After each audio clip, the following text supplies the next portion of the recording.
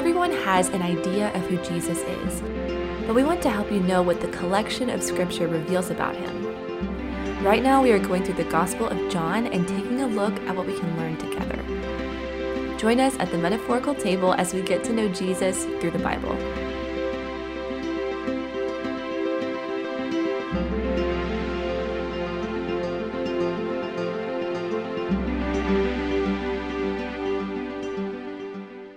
Welcome back, everyone, to the Jesus Table podcast. We're here in a series of John, and we're looking at 7 titles that are given to Jesus within the first chapter of John, which is, right. I'm still amazed by that fact alone.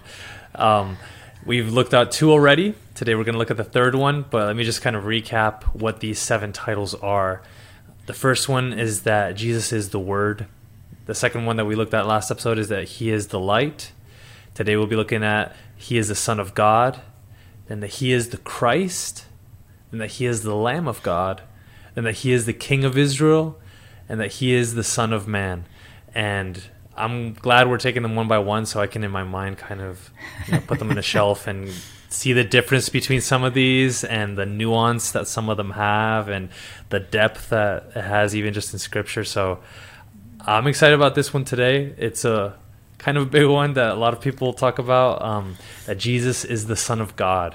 So what does that mean? Where do you want to kind of start to just give the big picture of what this means, Doc? Well, let's put it like this.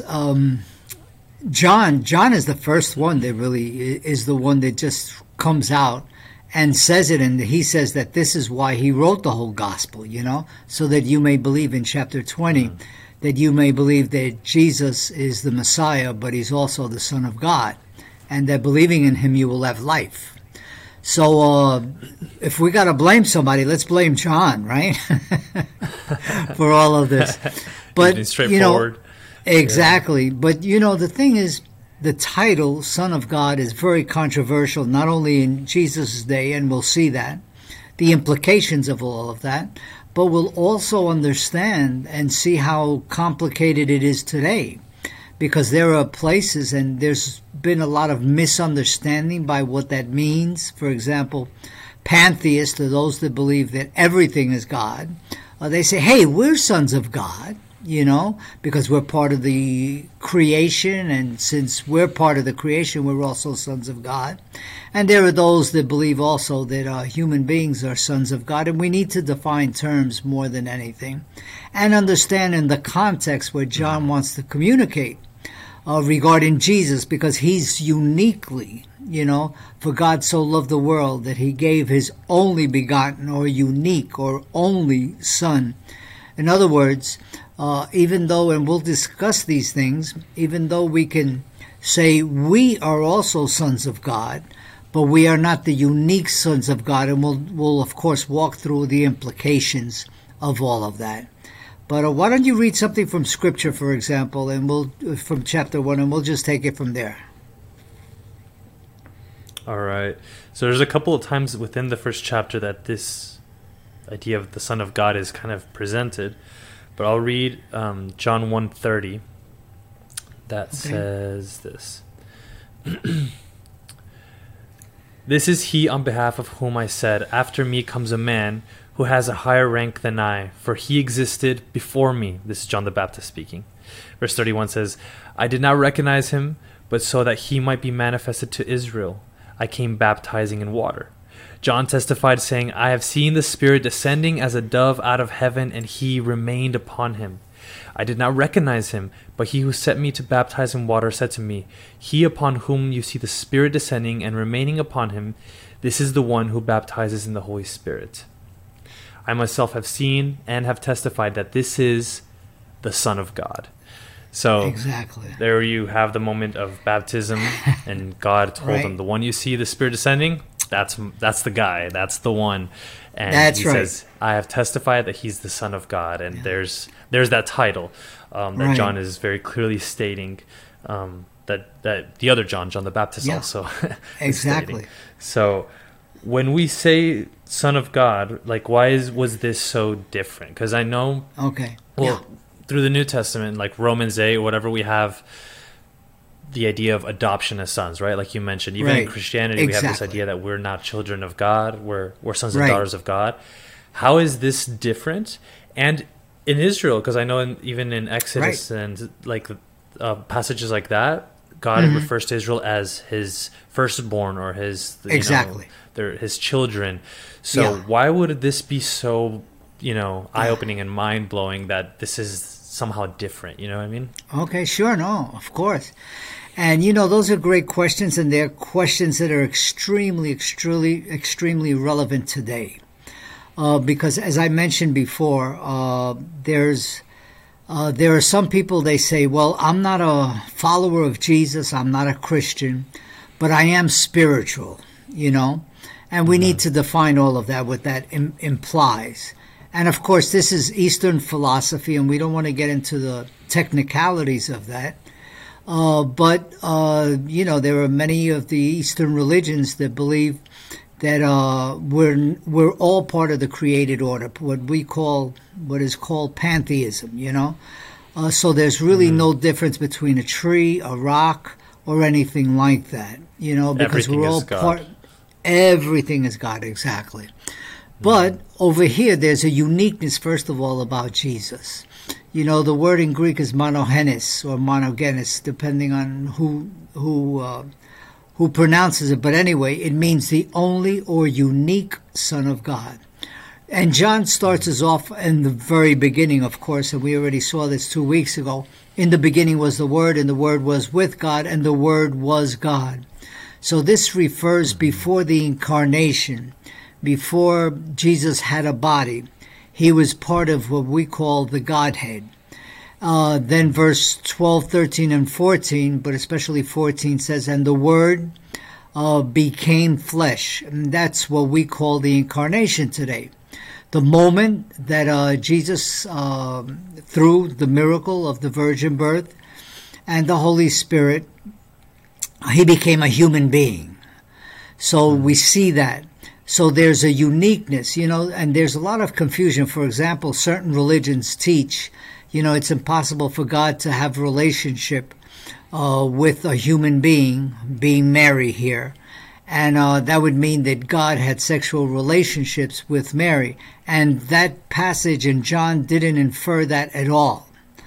So when we discuss and we say, because you say that today in certain countries in the world, you can be killed for that. It was not only in Jesus' day, for example, and we'll be looking at this later, chapter 10, where one of the times they wanted to stone him. They wanted to stone and kill Jesus because of the fact, and Jesus himself, John relates, says, why do you want to kill me? Because I said I'm the Son of God. So in that sense, there's a uniqueness. There's a total uniqueness. Now, referring to what you said, we're children of God. And John makes it very clear we're children of God. And of course, Paul writes about being adopted. We are not God in the sense that we are eternal, as Jesus Christ was before the beginning, in the beginning. So we are adopted as children of God. But again, that unique role of Jesus Christ, we don't possess. There was a moment where we were not. Let's put it like that. We're not the Alpha and the Omega. We're not the beginning and the end, as it refers in the Old Testament to Yahweh, and in the New Testament it refers to Jesus. So in that sense, that's where he is totally unique, and we are not. So by him saying he's the Son of God, the unique Son of God, and I think it's verse 18. Let's check it out. I believe so. It's curious to note. It says, no one has ever seen God, the only God, who is at the Father's side. He has made him known. In other words, it's when we see Jesus, we see God in the flesh. And when they tried to stone Jesus in John chapter 10, it was exactly the religious leaders understood what Jesus was saying. They understood very clearly. Otherwise, they accuse him of blasphemy. They accuse him of something that, according to the law, you had to be killed. And they try to stone him, So That's the major difference. That's the big difference. And that's what causes a lot of confusion many times. And John the Baptist is curious to note in the passage that you read, John the Baptist, here in verse 30, this is of whom I said, after me comes a man who ranks before me, because he was before me. And we know from Scripture that John the Baptist was older, approximately 6 months older than Jesus. So, if you don't understand these things, you can misinterpret. But what John the Baptist is giving witness to, he says, hey, Jesus existed before I did. He's recognizing his divinity. And at the same time, he mentions and gives the title of Son of God here. I myself did not know him, but for this purpose I came baptizing with water, and he might be revealed to Israel. And of course, the revelation to Israel was that Jesus was the promised Messiah, and we'll be discussing that in other weeks. And John bore witness, I saw the Spirit descend from heaven like a dove, and it remained on him. Again, he's talking about when the Holy Spirit, when John was baptizing him, and the Father, again, gives testimony. The Holy Spirit came in the form of the dove, but the Father gave testimony and said, this is my beloved Son.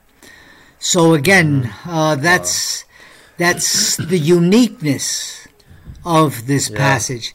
And when we look at John the Baptist, when he responds, it's because some of the people were asking him, so are you the one that we're waiting for? Are you the one, the Messiah? Are you the one, sort of wondering? And he says, no, I'm not. So that's why the Son of God is so important. And of course, it's not only John the Baptist. There are a number of other people in the Gospel of John that use that title for Jesus. And again, they were all Jewish. Nathaniel and just some others that give that title, explaining and calling him the Son of God. So it's a loaded question. Wow. Okay. Yeah. That you gave so many good arguments, even just now, and I'd like to kind of circle back and revisit some of those that you said. That was really good. So a big one is, I love that you said the idea that why would they want to kill him? Right? Why would the Jews want to kill him if this was just another statement? Because I've heard it said even from people, for example, who are Muslim or atheists that say the idea of them saying Jesus is Son of God is not necessarily that saying that he's God himself. He's like us, he's also a child. But if that were the case, number one, why would the Jews want to kill him? Like you pointed out in John 10 and other passages, they understood what he was saying. Exactly. You mentioned the Greek word for begotten, which is found in verse 18 that you read, that he is the only begotten of God. So that one, you said the Greek word which I can't pronounce either. It's monogenes. And I remember learning this in Bible college that that's where we get the word monogene, which means mono being one, gene, the genes that we have. So it's basically like a saying, it's the same DNA. It's from the same root. That's the concept, monogene of God himself. So it's not like he was begotten in the sense that he was one day born, like you said, that one day Jesus didn't exist and then he's, Jesus, the Word, the eternal, exactly. No, that's Son true. of God. It's kind of hard to phrase it, but it's like, there wasn't a moment which he started to exist. He's always existed. Exactly. And I guess that's the difference between being eternal and everlasting. As believers, we believe that we can be everlasting when we live with God, but he's eternal. He's always existed and he will always exist. So and he never had a beginning. There's a lot there. He never had a beginning, whereby we as human beings, we do have a beginning. So in that sense, as human beings, we are eternal in the sense that we will not die. There are two deaths in the Bible. I don't want to somebody misunderstand what we're saying here, but we do live on after this life, you see, in that sense. But either we live eternally to be in the presence of the Lord or an eternal condemnation. So in that sense, we continue on after this life. But we had a beginning. Yeah. He didn't have a beginning. I mean, when Revelation calls him the Alpha and the Omega, and you go back to Isaiah and some other scriptures, you say Alpha and Omega, the first and the last. Wait, that's only God, Yeah. And John the Baptist makes it very clear here. Again, he makes it very, very clear that he himself, when he baptized them, he heard the voice of the Father. And it was God the Father who gave testimony that this is my only begotten Son. Listen to him. Yeah. So, yes. And this isn't like I think I grew up, no one ever told me this, but I think I subconsciously would think of Jesus somehow lesser than the Father, and because he's the son of, kind of like, I guess I would just equate me being the son of my dad, and think, well, he's the bigger, more powerful one, I'm just the son. But it's not that, it's not like we picture, father and son here on earth, that there was a moment that he came from his offspring and he's weaker and he's a younger one. It's like a picture of it. And that verse 18 that says, no one has seen God at any time, the only begotten God who is in the bosom of the Father. So it's like, exactly. I've seen that translation be in the lap, like he's in his lap also as well. Like, so we talked about in the first episode of the series that he's the Word, and a word that you say is simultaneously something separate from you, but at the same time but it's a part of you, exactly. The words that I'm saying right now, they're their own thing, but at the same time, they're part of me because they're coming from me. So it's like, it's a picture of it. And like a child sitting on the lap of his father is like his offspring. It comes from him. It's separate, but it's the same. They're just pictures, right? Of what we can see of Jesus and the Trinity, which is obviously a beautiful mystery. But it starts playing with that theme that is throughout Scripture, that this is simultaneously, like we saw in the first episode, he is God, he's with God, and he is God, Right. And just in a different way. There wasn't a moment where the Logos did not exist. Let's put it like that. Yeah. For example, some cults teach and say, well, he's the first thing that God created. No, not according to John, and not according to the New Testament at all. He was there, as you mentioned, in the bosom. In other words, he was there with, But he is the revelation of God, and that's why he came, And it's funny because the word we get, let me see my Greek text. We get the word exegesis. It's at the end in the Greek, and it says it's exegesis means it reveals or describes or reports. So basically what John is writing here, he says, you want to see God? Look at Jesus. He's the one that reports and is the one that makes him known. Wow. So, Write that one down. And monogenes, again, the word there means the unique, the only. Mm-hmm. Wow, that's so good. And it reminds me of John 17, in other parts where he says, show them the glory that I had with you before creation began. Jesus saying that to the Father. So there's a sense that before creation even began, that's right, the Word, the Logos, was having glory with God, and God doesn't share His glory. Like that's right. We're stepping on the edge of our understanding, but but yeah, it's a deep thing that we need to understand in order to know God better. And understand who he is, understand who Jesus is, and otherwise we can simplify it too much to just our limited understanding and say, oh, this is who Jesus was. He was just a man, a prophet, or whatever. And that's right. We're missing the depth of what even I think John and the Holy Spirit through these passages is trying to convey. Exactly. So again, and that's why the Jews wanted to kill him. And as I mentioned, I believe it's 7 times. Well, I think it's a little more. It mentions the title Son of God, but it's 7 people who give testimony in the Gospel of John. I read a very interesting critique of John the other day. one of these theologians said, well, that was written since it's not part of the synoptics and it's so different from the synoptics. It was written later, which is true. We're approximately just before 100, between 90, 95, 96.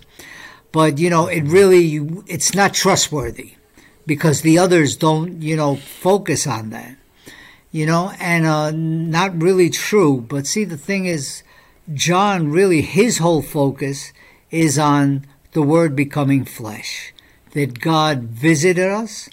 And, for example, if I remember correctly, in chapter 5, Jesus mentions, well, as you mentioned in 17, the Father and I are one, but in chapter 5 also, he mentions that the Father doesn't judge, but he's given all judgment to the Son.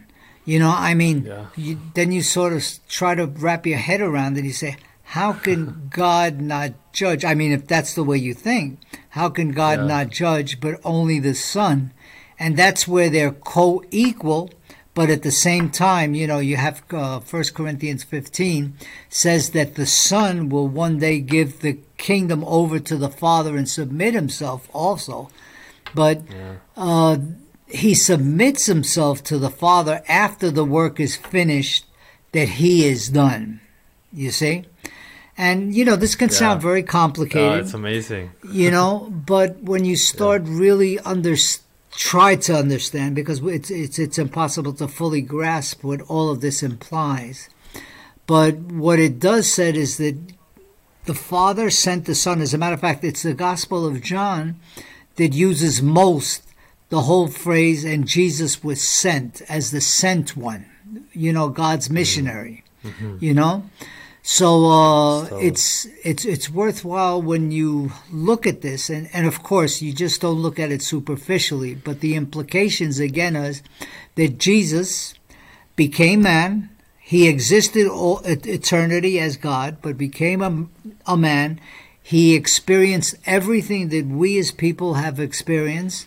Well, the author of Hebrews says he was tempted in everything, but did not sin. That's the only thing that Jesus did not do. But, again, the writer of Hebrews tells us, but he's there for us. So if we need to appeal to someone, he's there for us because he was tempted in everything. And 1 John, of course, says if anyone sins, we have a witness, or depending on the translation, we have a lawyer, an advocate, So anyway, that's marvelous. I mean, when we start unpacking all these things, that's why Jesus is unique. Totally, totally unique. Yeah, I love that.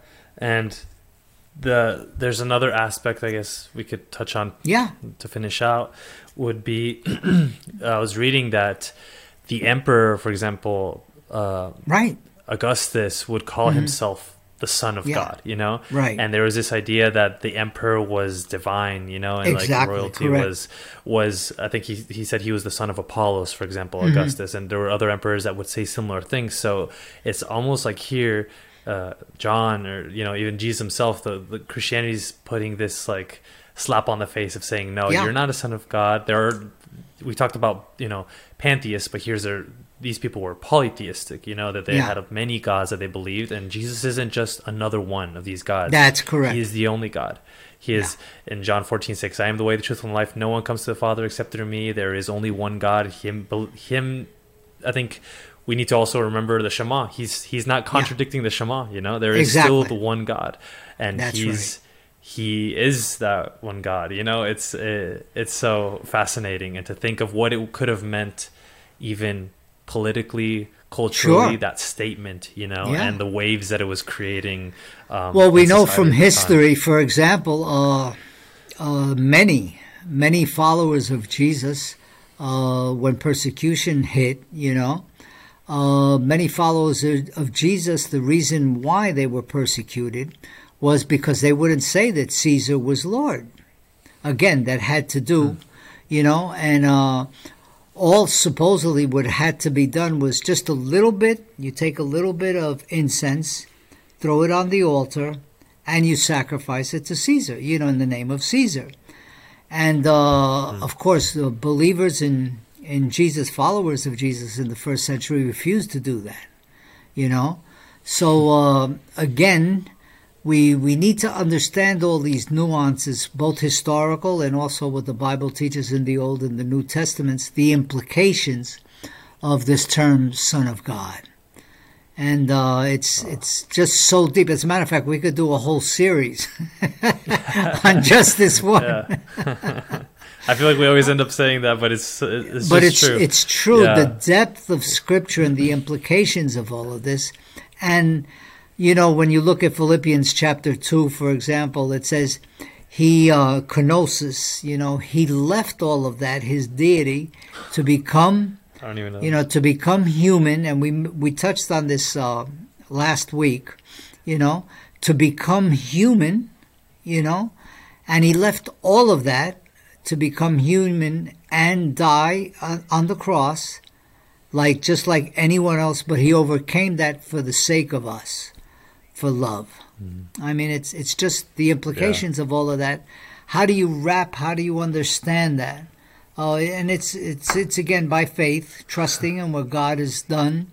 We don't know all the nuances, but Paul says that one day we'll see him face to face, and we'll know. Yeah. So anyway, that's amazing. Yeah, no, Son amazing. of God if has a lot of implications for us. Yeah, it does. And if you're listening to this or watching, and you feel kind of like I felt throughout my walk, that you kind of feel like this is too much for me to grasp, that I feel like that's how we should feel, Exactly. We can tend to put walls around God and define it, and we feel like we already understand him and a neat, tight little box, and it's good for us always to shatter those walls and to say, this is so much, he's so much bigger than we think, this more complex and amazing than we thought or knew. So this is how we grow in our Christian walk. And again, I know we only scratched the surface, but thank you, Doc. I know this will be a blessing to those who hear it. Well, likewise. We'll continue to talk about Jesus. And we're learning, believe me, we're all learning as each day progresses. God bless. Yeah, let's keep it up. We'll see you guys in the next episode. Thank you for listening to the Jesus Table podcast. We pray that these conversations are a blessing for anyone seeking to know who Jesus is and for those seeking to know him even more.